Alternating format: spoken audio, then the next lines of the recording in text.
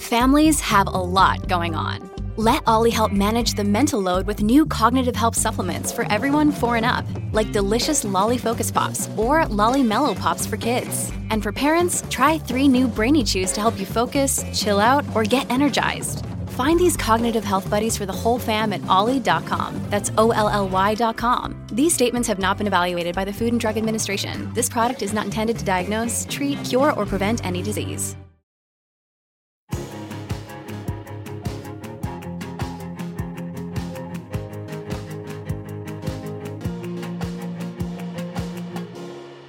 Hello and welcome to Out with Susie Ruffle. This is episode 4. If you haven't listened to 1, 2 and 3, maybe have a listen after you've finished this. 3 interviews with 3 brilliant guests. I really enjoyed it, and it seems that lots of people are enjoying them as well. I've been delighted by how many of you have got in touch via Twitter or messages or by rating on iTunes. Thanks for that. It's super helpful. To say that you're loving the show. We were also in The Observer and The Guardian as Podcast of the Week, which I was completely chuffed about. It's quite strange when you put out something new. Not strange, it makes you feel quite vulnerable when you put something new out into the world that you've spent quite a lot of time cooking up and doing lots of reading and doing lots of researching of the guests and putting it out there in the world. I was so hopeful that people would really connect with it, and it seems that lots of you are. And so thank you for that. Here we are, week 5 of lockdown. I'd say my banana bread is an 8 out of 10. And I'm now getting into running. I say I'm getting into running, I'm not enjoying it. I'm pushing myself to run a few times a week, but it seems to be really helping my mental health. And a few of you have got in touch to say that you're listening to me when you're running, so maybe you're doing your allowed exercise right now. Lots of people have been getting in touch with me to share their stories, and I have loved receiving them. If you would like to send in some correspondence to the show, please do. The email is hello@outwithsusieruffle.com, and the Twitter handle is outwithsusie.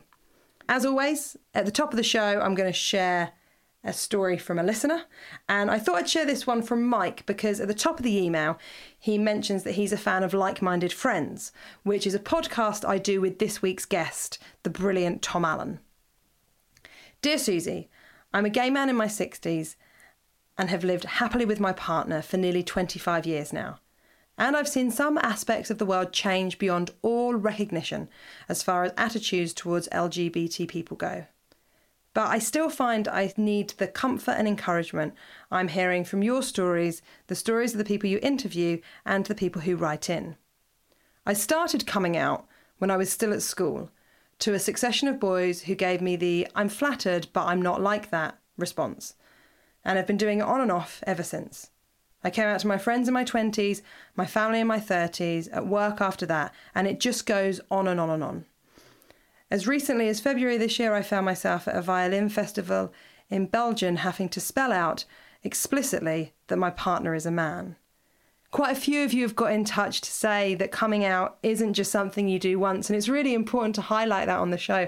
It's something that, every time we meet someone new, we have to tell them that little thing about ourselves. And so thanks for sending that in, Mike. You also say some very kind stuff about how much you're enjoying the podcast and that you've enjoyed my comedy.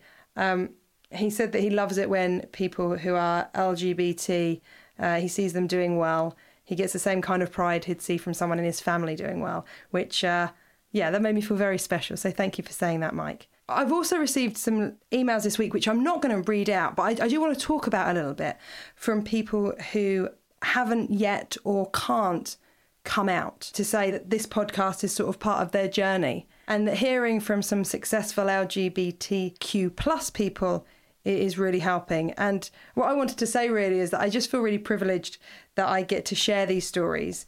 I actually received a DM this week from someone who lives in a country where being gay is yet to be decriminalised. And he told me how much he's enjoying the podcast and that it's making him feel part of a community. I don't mind telling you guys, that made me cry. But I just want him to know, if he is listening, you are very much part of this community. Even if you can't do it out loud yet, you are very much part of this. I've also been delighted by the amount of people that have listened and got in touch who aren't from the queer community. I always wanted this to be enjoyable and interesting to everyone, and it's always great to hear from allies. Okay, On with the show. Tom Allen is an excellent stand-up comic, but he is an even better friend.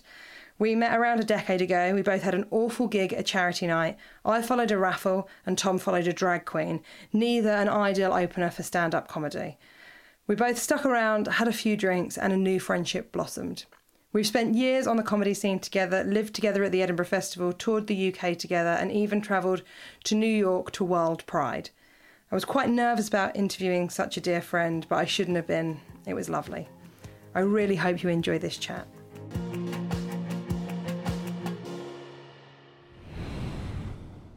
So this week's guest is a stand-up comedian, actor, writer. You may have seen him on Live at the Apollo, The Last Leg. He is the host of The Apprentice You're Fired, series regular on the Bake Off spin-off show Extra Slice, and is a hugely successful and brilliantly funny stand-up comedian. Indeed, the press have said that he gives the tradition of camp comedy a firmly 21st century twist. He's a master of cheeky stand-up, riotous stuff perfectly delivered, wit as sharp as his fashion sense. And one of the funniest acts on the circuit. He continues to storm every gig he does. It is the wonderful Tom Allen. Hello, Tom. Oh my goodness, I've never had such positivity thrown at me. Thank you very much. What a lovely introduction. I don't know what to say. It's lovely to be here. Thank you so much. Now, you're the first person that I've interviewed a few people so far, but you're the first person I'm interviewing who's a really good friend of mine. Oh. So it's felt strange, sort of, for the last sort of couple of days. I've been researching you. Gosh. What have you found? Well, I've been reading like articles that you wrote years ago and just getting across things that you've been up to. I didn't know that you'd done a radio series for Doctor Who. Yes. I mean, that's not come up in our years of friendship. And maybe it should have. I don't think it has. I got asked to do those, years ago. And they were really fun. Somebody who I knew because she'd taken my photograph once as an actor when I thought I wanted to be an actor. And she was directing these audio series for Doctor Who. And she said, would you like to come and do one? So I did. Here's the big question. Do you still occasionally get a check in the post from them? I think I have sometimes got something in the region of £6.99 across a 3-year period. That'll keep you in suits. So that is what I've been living off, which has been great. Now, for listeners that don't know you as well as me, which is probably most people that are listening, you grew up in Bromley. That's right, in Bromley, in Zone 5 of London. In Zone 5. Could you explain Bromley to maybe our listeners that are from overseas or that don't know the outskirts of London? It is, well, I always describe it as the place where David Bowie grew up and developed his style.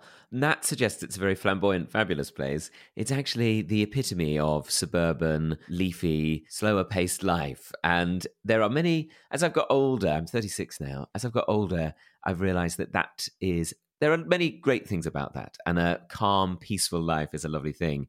But it is very much the heart of conservative, with both small and large C's, right? Conservative ways of being. And it's very quiet in every way. And I think that is the best way I can describe it, really. It's nice in so many ways, but it is ultimately very quiet. And how did you find that when you were growing up? Did it feel like you were being sort of trapped by it, or did you quite enjoy the quietness of the landscape around you? I think it's an impossible sort of push and pull you have as a kid, really, that you know this is your place of safety and security, and this is where your caregivers live, so you naturally love that.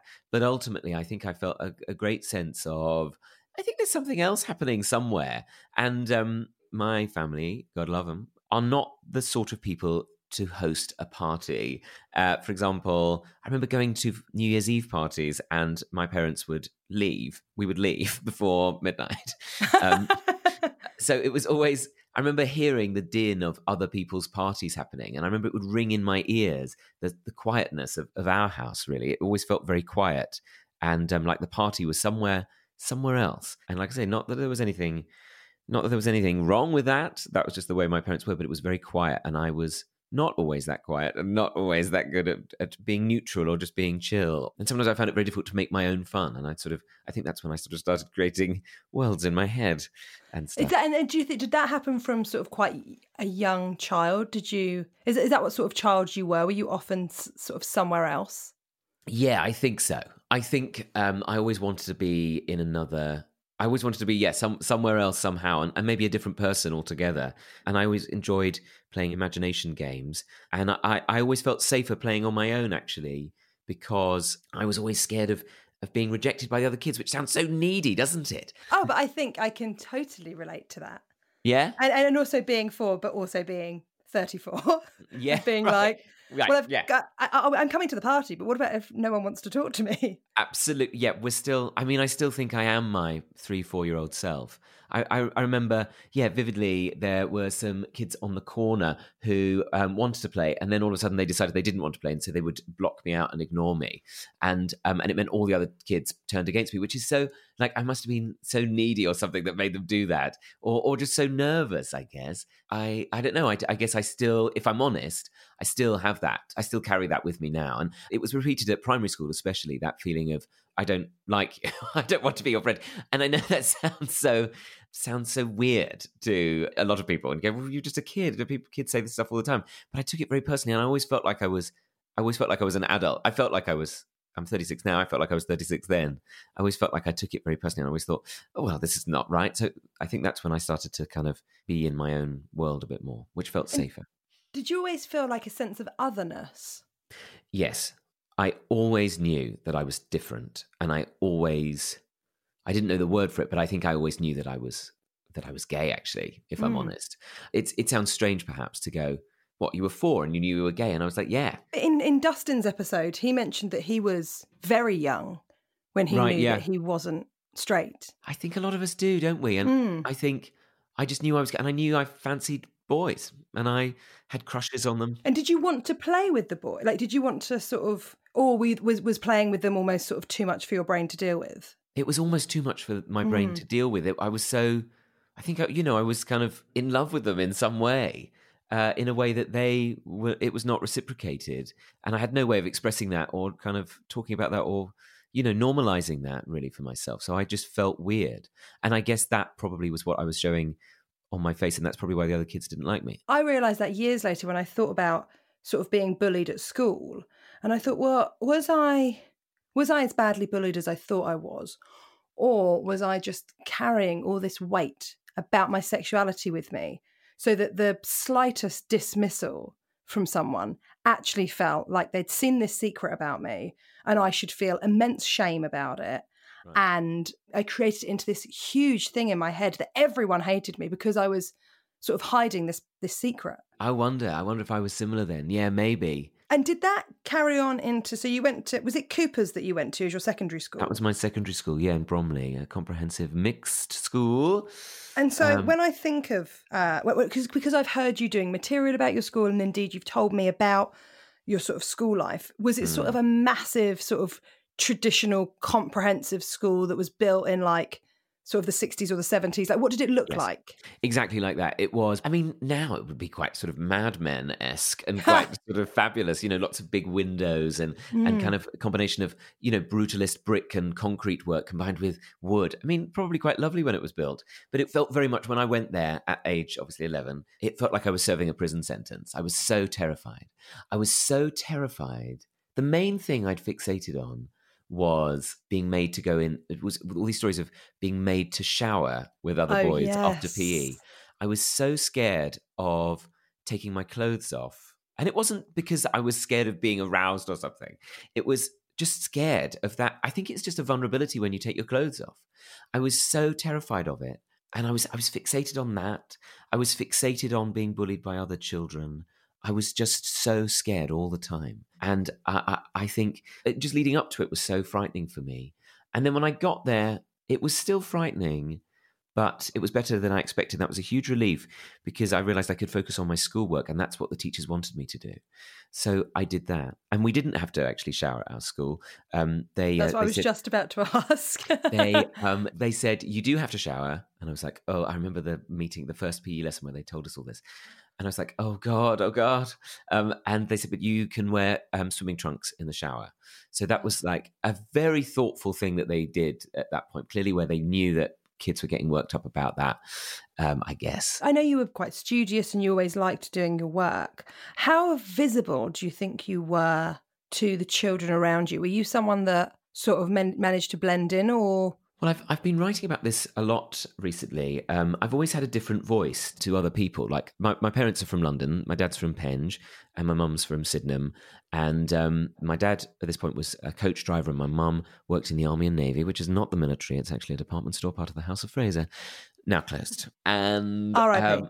R.I.P. Army and Navy. First floor fashions, right next to the wedding hats. Mum was on. Anyway, they have quite normal London accents, I suppose. But I always had this voice that I sounded like really plummy and posh, which my mum loved and loved to thrust me in front of people to go, look, oh, listen to him talk. Oh, we don't know where we got him from. But I didn't, for some reason, I had this voice. Did you choose to have it? Do you remember making a conscious effort to speak nicely? No. Right. I couldn't help it. As soon as I started talking, I spoke differently to other people. And I don't know why. And it was so difficult because I sounded posh, but I wasn't posh. So I couldn't fit in with all the kids at school. And at the same time, I wasn't posh, so I didn't have posh friends who sounded like that. So I was just sort of in this, again, sort of weird hinterland, I guess, of being not belonging anywhere. And I guess it just exacerbated, or maybe it was part of the same thing of knowing I was gay, knowing I was different. And that, I think, made me stick out. And so as soon as I started in year 7, the kids in my form would be like, oh, Boff, oh my God, you're such a Boff. And they just call me Bod as well, which I didn't understand why they called me that, but that seemed to stick as well. People would be like, all right, Bod, and like constantly kind of, just sort of. What does that even mean? Do you know? Exactly. No one understood what it meant whenever I told them, like, what are they talking about, Bod? Do you think someone once misheard Boff and it just sort of stuck around? Probably. Yeah, probably. And so I had no choice really but to try and kind of keep my pecker up and just sort of be like, well, I'm just going to do my best. I'm just going to do my best at school. And I didn't let it put me off. I think I was at a crossroads where I could have gone, I'm going to try and assimilate and try and forget about how I was when I first started, or I can go in the other direction and just be, I suppose, as best I can. And that's what I did. And I guess, being good at school means you get supported by your teachers then. Mm-hmm. And that was a way of kind of having support. And through that, eventually people started to warm to me and I started to be funny as well a bit. Now, I was about to ask you, were you, humorous? Were you making people laugh back then even? I think I was always regarded as funny by people, but sometimes by like teachers and stuff at primary school. My mum's always had such a great sense of humour, and we would always joke and laugh together, and that was such a big sort of way of us communicating. And Mum would always show me funny films, or would tape like One Foot in the Grave, the sitcom, or Spitting Image, or the Two Ronnies I was obsessed with. And so I was always kind of engaged with comedy as a kid, but sometimes I remember saying things and people would laugh, and I was like, I wasn't trying to be funny, I was just literally just saying some anxiety I had, and they'd be like, such a funny boy. And did you dressed quite differently in your teenage years, didn't you? So you didn't shy away from being different. Well, I really was always interested in tailoring, and then I always was interested in different eras, I guess. And I was always fascinated by like, what's that piece of tailoring that movie star was wearing in a 1930s film, or in Mary Poppins, or in, a period drama of some kind. And so I learned a lot about that. And I thought maybe would you go and get books on it? Would you go to the library and pick up books? Yeah, you'd have to go to the library. I mean, it's so strange. Predates Google. Yeah, because Google now you can type in and go, I'm interested in this era, and you can learn about it all day long, and you can find other people who are into the same thing. But back then it was just me on my own, sat on the floor in my bedroom, and I would go to Bromley Central Library. It was massive. It was so great. The only noise that was allowed was that noise of the books being checked out. And you'd have to go and get books on costume and stuff, but there'd only be like one. There'd be like one book on that stuff. So I'd learn about that. And then I started to think, well, maybe I should try and dress like that. I think I believed in time travel, and I just wanted to belong. I thought maybe if I wear the clothes, I don't know, I'll just disappear to a different era. I suppose I just wanted to escape myself. And I wanted to decorate my bedroom like it was like a Victorian bedroom. And I wanted to be somewhere else, and I wanted to light candles. But we lived in a 1960s built house that was not it was not quirky and Victorian, so it just sort of looked weird. And then I remember trying to light some candles in my room. My mum was like, "What are you doing? You'll burn the house down." Was this around the same time that you were a member of the Noel Coward Society? Well, that came about. So when I started to kind of wear Victorian clothing a bit, I was encouraged to join the Noel Coward Society at around age 16 or so by a drama teacher I had out of school.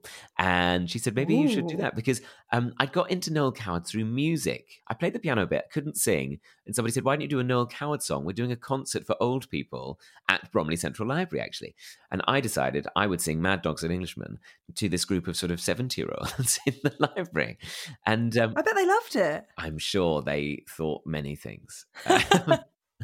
No, they were very sweet about it, yeah. And I was like 15 at the time. And did you really connect with Noel Coward? Did you think, oh, I'm like him? I really loved him and worshipped him because I thought he was like, so sophisticated, and he created these worlds, and he seemed to be riling against something. He seemed to be going, I'm going to be sophisticated and my fabulous gets used quite a lot as well, but I'm going to be my distinct self, and I'm going to create my plays and my stories about the things I think are important.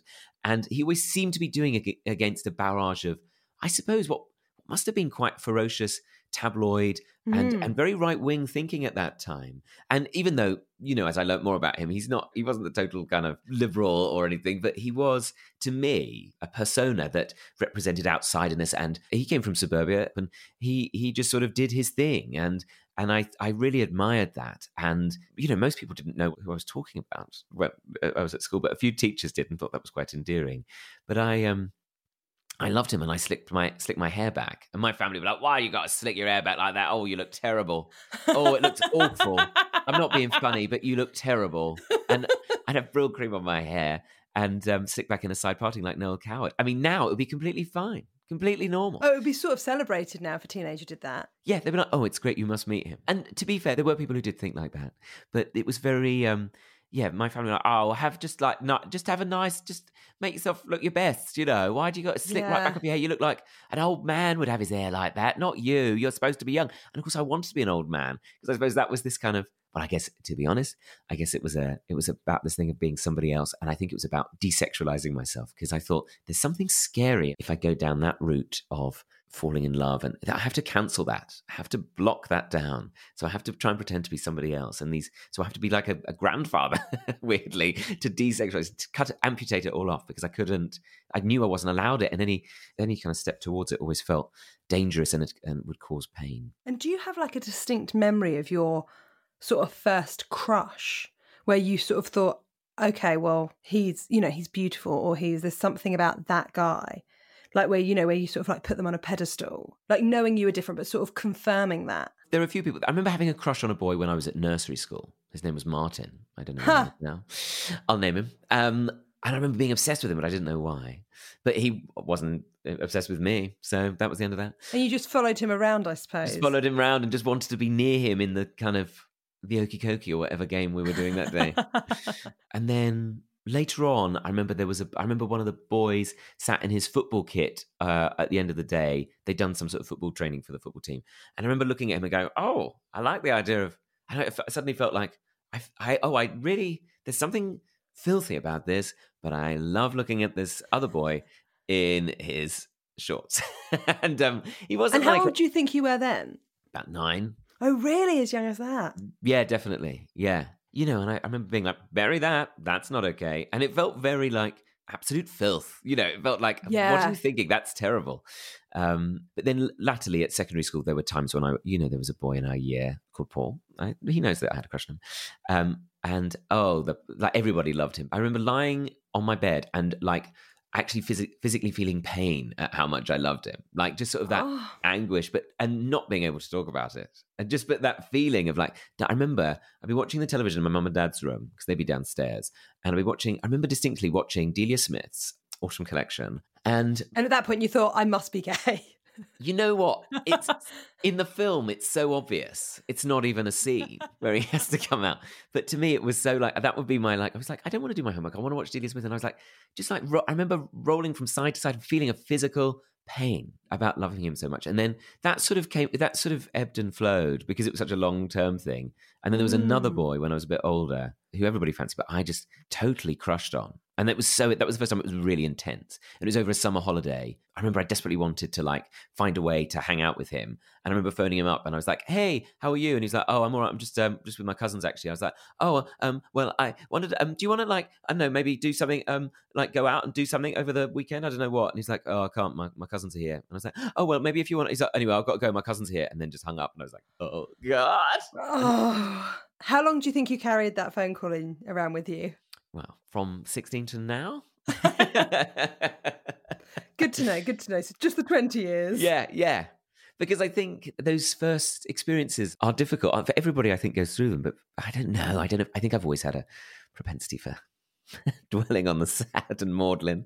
But I suppose it was a way of celebrating what was inescapable. You know, there was no way I could come out. So that's all like these kind of like strangulated kind of moments of sort of wanting to talk to him and buying his perfume, CKB.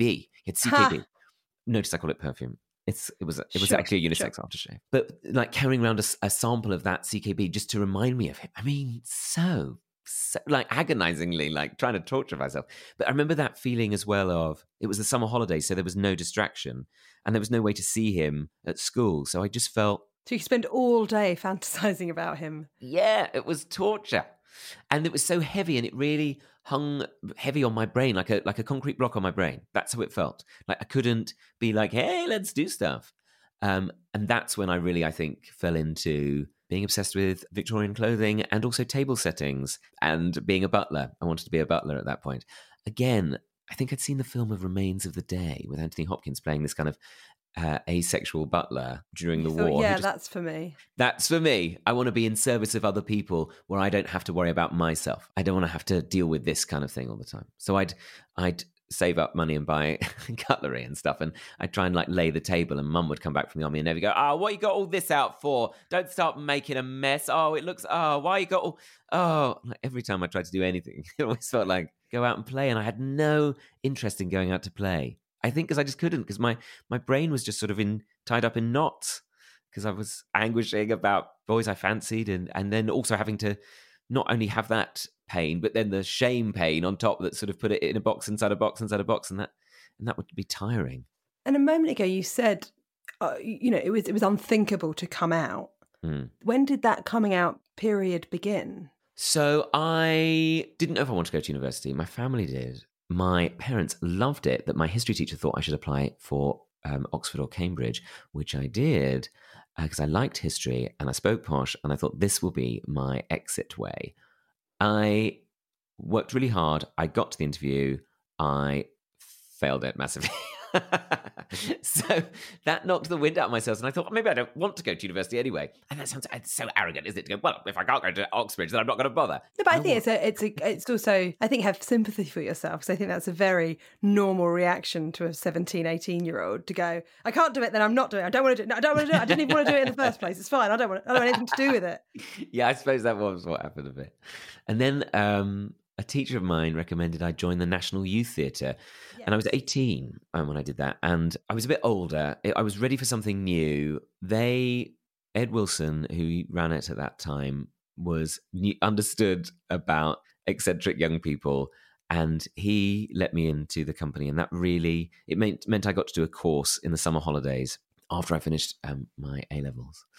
And it meant that I suddenly had a bit of that experience of university. I didn't stay away. I was too scared to stay away in the halls of residence they used. But I did a 3-week course, and suddenly I was around other people I'd never met before, and we were all enthusiastic about theatre, and we were all just enthusiastic young people who'd been outsiders out of school, and it was lovely.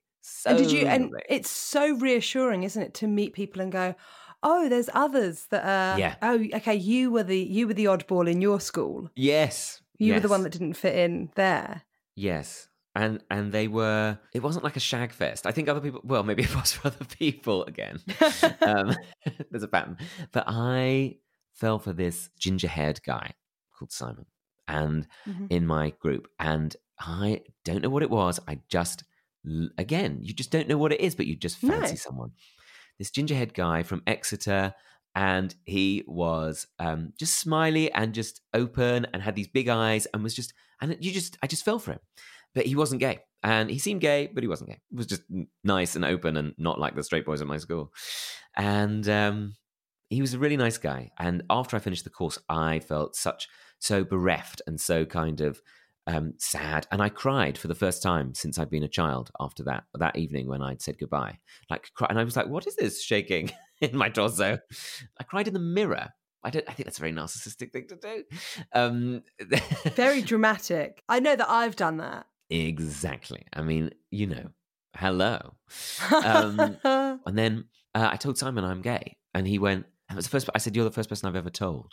And we were walking down Charing Cross Road and we were going somewhere and he was like, oh, I'd forgotten about this. God, I'd forgotten about this. And walking down Charing, and I was like, I just wanted to tell you, and I just need you to know that and it sounds so strange to just go, I'm gay, because it's such a part of you. And like, that's like saying, I have kidneys. Like, it's so kind of weird. But it's taking ownership saying it out loud, isn't it? Yeah. It's promising yourself you're going to deal with it. Yeah. And I've said it before on stage and stuff, but at this point there was no real role modeling. This is like 2000, 2001. Mm-hmm. There was no kind of like, hey, it's great to be gay. It was brilliant. We had Graham Norton, but also we had films that were shown on Channel 4, which always ended in people dying or being queer bashed. And they were really quite like gritty films. And you couldn't really watch them unless you watched them like upstairs with the sound down, with one sort of eye over your shoulder to make sure your mum and dad didn't walk in. I think we might have had Queer as Folk at that point. But again, it would be like lambasted in the Daily Mail, which my mum and dad bought and stuff. So it was all very sort of negative. So everything felt negative. There was nothing like celebratory about coming out. But I knew I wanted to tell him because I loved him so much. And I told him. And he went, thank you. And he was from like a really liberal family in Devon. And he was like, oh, thank you for telling me. That's really powerful. And he said, I'm not gay, but, which was like, oh God, devastating. But I'm really glad you told me. And that can't have been an easy thing to do. And then, anyway, it wasn't mentioned again. And then I think we had another week of the National Youth Theatre course. And I went in on the Monday and we'd been talking about, is it Simon Armitage, the poet? He'd been talking about, he's got a new book, and I bought him the book, and I said, thank you for listening. I sort of felt like I owed him something, like as in like I need to pay you for that counselling session. When in truth, I just wanted to buy him a gift because I loved him. Of course. And then he went back to Exeter, and then I didn't see him again. But then we sometimes write letters to each other, which was very exciting. Again, very old-fashioned. Are you in touch at all with him now? And then he got back in touch a couple of years ago, and I think he's got a kid now, and he's married, and it was really nice, and it was nice to speak to him. But also, what a lovely person to have such a crush on, that he responded with such kindness. Yes, I think, well, he came from a much more liberal family. I think his uncle maybe was gay, or he had experience of it, which I just didn't have, just didn't have anyone like that around me. It was like, there were literally no gay people in Bromley. I mean, there were, but there were no, to my knowledge. They might be in London, but they lived in flats, or they might be in Manchester where they had like open brickwork in their flats and, neon signs and stuff. But I'm doing it. I'm really doing it. But they certainly weren't in Bromley. They weren't in Bromley, and it felt everything about it felt so frightening. And, when you watch films and stuff now, you've heard me go on about it, like, films, like, it's always like, well, they take one step and then they tell someone they're gay, and then that person says, oh, I'm gay too, let's be boyfriends. I'm like, it wasn't like that for me. So how long after telling Simon were you telling everyone? Because you were doing stand-up without coming out for quite a long time, weren't you? Yeah. So you won like a massive national prize for new stand-ups called So You Think You're Funny when you were 22, which is really, really impressive and very, very young. And you weren't sort of out on stage at that point, were you? Or out at all? No, I mean, so I told my best friend from school, Brie. She was amazing. I told her at a tube station when we'd been out in Old Street, I think, trying to find, because we knew that was a cool place to go, but we couldn't find anywhere that cool to go to. I remember that so clearly. Hearing that somewhere was cool, travelling there, and then being like, I can't find this coolness. It's around here somewhere. I know it's somewhere. There's a bar around here where you can get drinks out of teacups, but no one has told me the bar, so now I'm just in an area. It's always hidden. Where is everything? Where is life? Where is life? There was always, that was a bit, felt a bit like the whole coming out thing. I was just sort of stuck in this, like, I'm out, but I don't know how to take any action about it. I'm stuck in this stasis. And so you're at Old Street with Brie. I told her, she was like, "Oh, I think I've known, but I'm so proud of you." And she was amazing. She's a very exuberant, brilliant person, and she's still she's my oldest friend, but she's somebody who just was always been fabulous, and we really connected as teenagers at school because we both were outsiders, and she was so exuberant. So she was perfect about it. She wanted to help it. I think I've always been with the stabilizers on, I've always kind of, at this point, wasn't ready to take the stabilizers off. And I think I'm still a lot like that now. But she was like, just go out, go there, I'll meet this guy. And sometimes I'd meet like friends of hers that she was at drama school with, and they'd be like, she'd be like, you should meet them, they'd be great. And they would not fancy me one bit, because I'd be like, hello, I like Noel Coward, and I am slightly scared of life. Do you like guys like that? And they were like, absolutely not. Because you still felt like an outsider. Yeah, even with the gays. Yeah, why can't it just be normal? Oh, and I think also I was very gaunt, thin, losing my hair. So yeah, no, I won't have you be that nasty about yourself. But I think that a lot of listeners will really connect to the fact that sometimes coming out for some of us, you sort of assume that this world is waiting for you, and it actually takes you quite a bit longer to find it and to find your people, and that's also absolutely fine. That's still your journey, and that's still as special as someone that goes out to GAY the first night they come out and kiss the most attractive person in there. Absolutely. I mean, I think that feels so important to say, because it is a journey, and the films and the TV shows do represent a version of that, and that's really great. But actually, I think they oversimplify it a lot. In my experience, I remember going to my first Pride on my own, and it wasn't very friendly. People weren't like, "Hey, you seem on your own. Do you want to come and walk with us? Hey, who are you? This is nice." Da, da, da. Like, it wasn't, and it was sort of the time. Something that you as an adult have become so good at, because if we're in a gay bar, and like nowadays you're very recognisable, and people are always delighted when you are in a bar or with a group of people, and you're very, very good at making people feel very, very comfortable and making them feel included. Oh, that's a nice thing to say. Well, I suppose you kind of see yourself, don't you, in those... There are mirrors around the bar, but there's also mirrors of yourself. And, absolutely. I mean, that's the thing, Tom. You're very profound as well. That's what we haven't mentioned so far. Very, very dramatic. So do you remember the first time that you sort of addressed your sexuality on stage in front of an audience? A friend of mine said, none of us are here for a long time. We're here for a good time. And I suddenly went, yeah, I'm not going to waste my time here worrying about what other people think. I'm going to do what I want to do. One of the few times I've thought that. And I didn't go, guys, gather around. I just went, oh, I fancy him. Oh, let's do that. And then there was a sort of ruffle in the office. And then they were like, oh, do you fancy him? Oh, that's interesting. And it was suddenly like, it was sort of seamless, but it was there. And it was normal. And they were great friends. And sorry, I suddenly feel a bit tearful.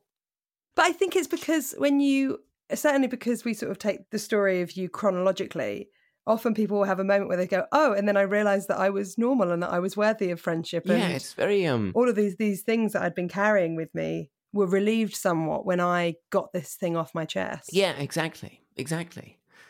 And I think there's something about kindness that feels very poignant, because... Yeah, my friend Ruth, who you know, who sort of lives across the way from me, I came out to her. We were going to drama school. We were walking together. We were about to move in together the following term. And I said to her, before I move in with you, there's something I have to tell you. And she was like, she's from Nottinghamshire. Okay, what's wrong? What's wrong? And so I started telling her, and I couldn't get it out. But I sort of eventually I just went, I think that I know that I'm gay. And I have such a clear memory of her putting her school bags down. We always had so much to carry to drama school, putting her school bags down. And I remember the shoes that she was wearing, because I was sort of looking at my feet so much. Oh, yeah, she was wearing a pair of coral Ugg boots. Wow. And I know, what a look. And she put her bags down and she gave me such a big cuddle. And then I said to her, do you still want to live with me? Oh, wow. And she was like, of course I do. And, she's still one of my best friends now. But when I think about, the 19-year-old or 20-year-old version of me that had worried about how I was going to tell this new friend that I really liked and that I really wanted to become like a really good friend of mine for life. And I felt like there was a genuine chance of not, she'd never made me think that she would not be okay with my sexuality, but because of the things that I told myself in my head, because of the fear of homophobia, I thought this might be something that puts this person off of me. I know exactly what you mean, that kindness and normalizing of this thing that you've wrestled with for so long. And that release, I think, the relief of that pain, which is the fear that you hear these stories about, families who turn their back on their kids, and you don't know that. You don't know how they're going to behave. You don't know how people are going to behave towards you, and they might treat you differently or throw you out of their friendship or of your living arrangement, anything. And that's, to internalize that is very is very upsetting, I think. And that release, I think, is it's very heavy to carry around. Very heavy, yeah. Like you say, the heavy bags we take to drama school. Absolutely. And it meant that I could talk about people I fancy. But I still, to be honest, I still crushed on straight guys, and I didn't get the message. And there's a sense of like, if you sort of move in kind of the performing arts or whatever, everybody's gay, right? And I was like, well, typical of me. I've found the straightest musical theatre loving guys, and I think they literally were. That was exactly what they were like. They'd be like, he can tap dance, he must be gay. No, he's one of the straight ones. Oh my god, why do you think? No, actually, he's got a girlfriend. So there was that to contend with, and I suppose I never had this sense of lightness where I could be like, well, I'll just try sleeping with that guy. I'll just try sleeping with that guy. I was just too scared for whatever reason, and I didn't tell my mum and dad, and I suppose that's the thing that feels like really coming out, and it was really difficult because even though I thought my mum would be okay, I was still scared, and I started doing stand up. It was starting to go well. I'd done a few gigs, the little gigs, and I really liked the singer Rufus Wainwright, who I still love now, and I loved his album Want One. And I loved him, and I got my mum into listening to him, and she really liked him. And I bought us tickets to go and see him at Shepherd's Bush Empire, and I was like, I think I need to tell my mum.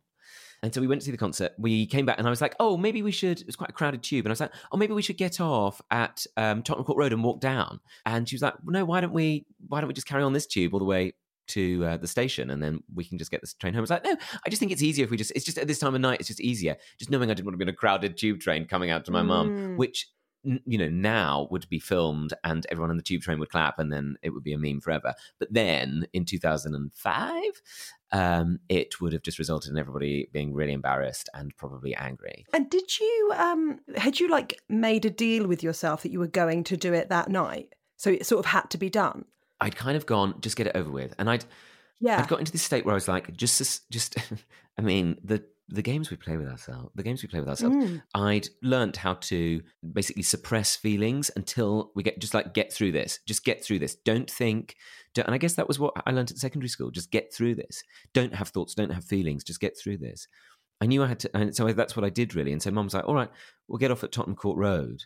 We're walking down past the Astoria, which used to be where GAY was. Mum was like talking about nothing. And I was like, and look, there's something I want to tell you. And it went like really quiet and really tense. And she was like, yeah, what is it? And I was like, I just need you to know that I don't know how you're going to respond to this. I'm sorry, but I'm gay. And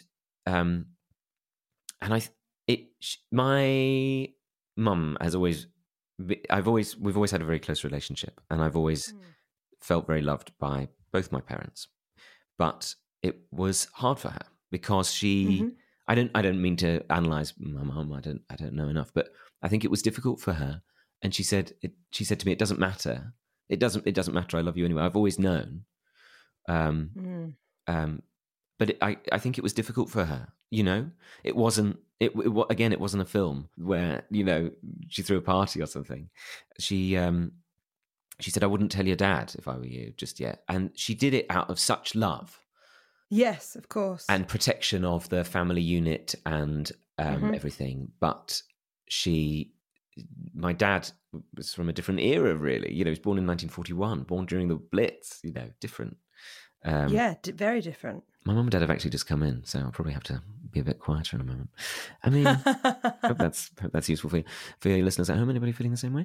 I'm sure several people are. Well, and but that was hard, I think, because I was like, well, okay, well, maybe I should move out. And Mum was like, well, why would you move out? That'll just be running away And I was like, well, what do you... So again, I was sort of stuck in this impossible situation, and it wasn't anybody's fault. It's the intergenerational stuff that I think we sometimes forget in our narrative that was coming to play there. And so I didn't tell him. We had a long chat, Mum and I, and she said, I love you, whatever. Don't worry about that. You can always talk to me. And then I didn't tell my dad until I was 24. Yeah, just sat on it really, in this kind of like, is it okay? Is it not okay? Am I okay? Am I not okay? And then I told him on the phone, and he cried, because I think he was sad at the fact that I'd been sad for all that time, you know? Yeah. And he talked about George Michael on Parkinson, when George Michael had gone on and talked about that horrible time when he was tricked by that police guy. And he really owned it. George Michael was such a brilliant guy. Yeah, he was amazing, wasn't he? And he really owned it. And that was a big turning point, I think, for a lot of people who didn't... Yes, because I think he so humanised too. the whole experience. And now now you're someone that is sort of out publicly, and you talk about being gay on stage, you talk about your feelings, you talk about breakups, like anybody would talk about sort of their own life. Was there a journey to get to that stage where you could be that open on stage? Yeah, I wasn't out on stage.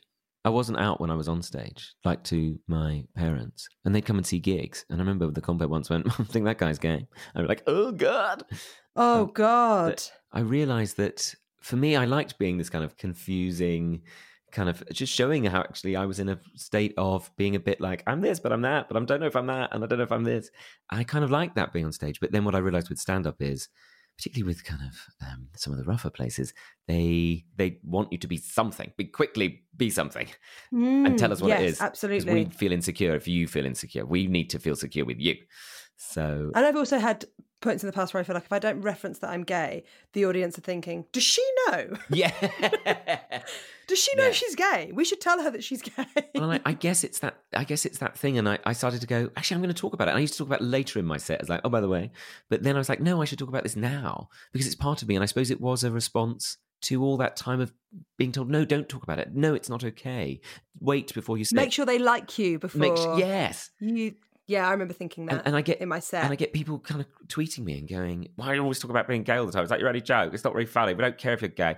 And I'm like, I'm not doing it it's just because I'm talking about myself. And also, if you don't care, don't tweet. You definitely do care. Yeah. If you're bothering to take the time to tweet at someone, that it's such a different extra thing now of dealing with that online stuff. Yeah. Where sort of everyone's a critic. But it did hurt me at first, and then I thought, it doesn't hurt as much as keeping it inside. Absolutely. Because I think, and that's the ownership of it, and I suppose in some way I like to think I'm sort of saying it to my younger self, that it's okay. Which is, absolutely, it's not fair to, use my time on stage as therapy for myself. I don't want to ever do that. It's not fair on an audience. I think if you're being funny enough, you can get away with it. Yeah, that's true. Right, that's true. Did you find there was homophobia in sort of comedy clubs as you were coming up through the clubs? Yeah. I remember being on stage at Jongleurs in Birmingham, and I made myself do those clubs. They were the sort of the roughest ones. They're always full of stag parties and hen parties. And I made myself do them. I was doing my little set, and I was trying to keep the attention of the crowd. And I went, does anybody play rugby? Or something. I was talking about rugby at this point. And somebody went, oh, shut up, you perf. And then everybody around him clapped. And I went, oh, you know what? I didn't say this, but I was like, I need to get off stage. I can't, I've lost this room. There's no point in me prolonging it. It's not there on their evening. They clearly want something else that I'm not. I can't do it. And so I left the stage. And I got a phone call on Monday from the booker, and she said, I'm so sorry you had that experience on Saturday. And I was like, oh, maybe the world isn't such a bad place. Because I got out, I left the club. I was supposed to be staying in the hotel that night. I just left the hotel. I went to the station. I got the last train from Birmingham back to London. I bought a bottle of champagne, actually, to drink on the train. And then I got out of there, and I got a phone call, and she said, I'm so sorry you had that experience. And I was like, oh, maybe the world isn't such a bad place. And she went, because you left the stage before the end of your time, we can only pay you half the money. And I just thought, oh. I'm so sorry that happened, in under our watch. It was my fault for not being able to deal with it. And maybe it was. I don't know. No, it wasn't. It definitely wasn't. And she sort of said, oh, maybe I can try and get you the rest of the money through some expenses or something. But yeah, that's the rule. Sorry if you leave the stage. And I was like, fuck this. Too right. And I thought, I don't want to ever play that sort of room again. And I thought, actually, I could learn My dad was like, you just got to learn some heckle put downs. But it's one thing, isn't it, being like told, you're not funny, because you're like, well, comedy's an opinion. Yeah. When people are actually shouting things out that sort of rock the whole existence of who you are, Yeah. there's not really a quippy put down. Like, I'm not. Yeah. Yeah. I think you just learn to... Like, I get it, you hate me. I hated myself for years. Yeah, I still carry that with me. Don't worry. I do, don't worry. Like, yeah, and so I thought on one of the few times I've tried to be a bit more positive to myself, I thought I won't do those rooms and I won't learn to play them because I'll be like, what sort of version of myself will I be creating? You know, what kind of... I don't want to do a set where I have to be like, oh, yeah, I'm stupid. Stupid me. Yeah, and be their version of gay that they find acceptable. Yeah. So then I sort of went on a bit of a journey for a few years of trying to find out how I can be exuberant on stage and unapologetic on stage. But isn't that interesting? Because that was the moment when you began to have success. I mean, like, maybe, yeah. Don't you think? Yeah. Like that, because I remember that happening to you in that club. I remember speaking to you, I think on the train home or certainly the next day. Yeah. And it was a couple of years after that we were up at the Fringe. And you had this sort of sellout run where no one could get a ticket. Reviews were fantastic. Your poster was just covered in stars. And it's interesting, isn't it? That moment where you went, do you know what? I'm not going to be that version of myself that they want me to be. I'm going to do the funny stuff from where I want to be. Well, that everyone went, we love this. But it was hard to get to that point because people, you know, like, you've always been so generous to me and so kind, such a great friend. But you know, you would say, do that and do more of that. And I think it was the hurdle to overcome was that voice that was in that club and was in that school or was in that film or was in that whatever. And it was sort of overcoming that. And that to me is what stand-up is it's someone standing on stage and going, I know it's easy to go, you're an idiot, you're stupid, yeah, I hate you. But you stand on the stage and you go, I'm here and I don't care that you might think this or that. And you go, I'm doing this for me. And sometimes that's why I talk quite loudly on stage. People are like, why does he speak so loud, the shouty man? It's like, because I'm basically trying to shut up those voices in my head and I'm going, I'm here. I'm okay. Like, I'm going to have fun. You're going to have fun because I'm going to have fun. And that was the biggest, for me, that was the biggest journey. Because I think so much of that, I don't know if this is something that other people experience, but so much of that kind of crushed love and crushed personality in my sort of younger years, it crystallizes into self-loathing. And that felt very, very big in myself, very big in my mind. And I still carry that now, the sense of just vile, aggressive self-loathing and overcoming that and going, you can be on a stage and talk about yourself. I hope at its best is when stand-up is at its best because it makes other people in the audience go, oh, I didn't know. But I think like your career, you know, how your career is going now, you're constantly on the TV, or, you know, you sell out your tours, you get fantastic reviews. You sold out the Palladium when you were recording your special, which then went on TV. Isn't it an indication to the fact that you can probably quiet those voices in your head now because all of those people are paying money to come and listen to what you have to say? I in the film I go, yeah, but in the I mean, how narcissistic. I've already created a film of my life. Who's playing you in it? Me. I'm playing all the characters, in fact. I would like to say absolutely yes, but to be honest, it's part of the journey, I think. And I think that's the thing, is that sometimes coming out is one step, but for me at least, and I say this hopefully to reassure anybody else who might be feeling like this, it's an ongoing journey, and you don't necessarily get to just switch off those voices that were in your past and those experiences, but you learn to process them and deal with and approach them in a new way, that it doesn't have to affect you, or it doesn't have to be aggressive towards you. You're a person separate to that.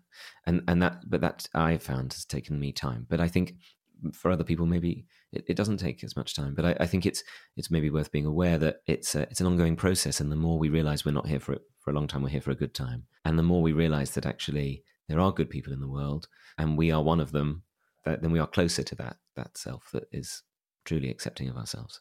I think that you don't realize how much of an inspiration you are to so many sort of, not just LGBT people, but, you know, people from, you know, you talking so openly about yourself. I think it's... I'm sure I put plenty of people off, to be honest. I mean, geez. No, Tom, I'm going to ask you for the final question in in the podcast, which is the question that I asked everybody at the end, which is if you could pick up a phone and telephone, say, 12-year-old Tom going to Cooper's school in Chislehurst, maybe just getting in to fabulous suits from the Victorian era, maybe carrying a briefcase to school, what would you tell him? What advice would you give him? I think I'd say, stop worrying.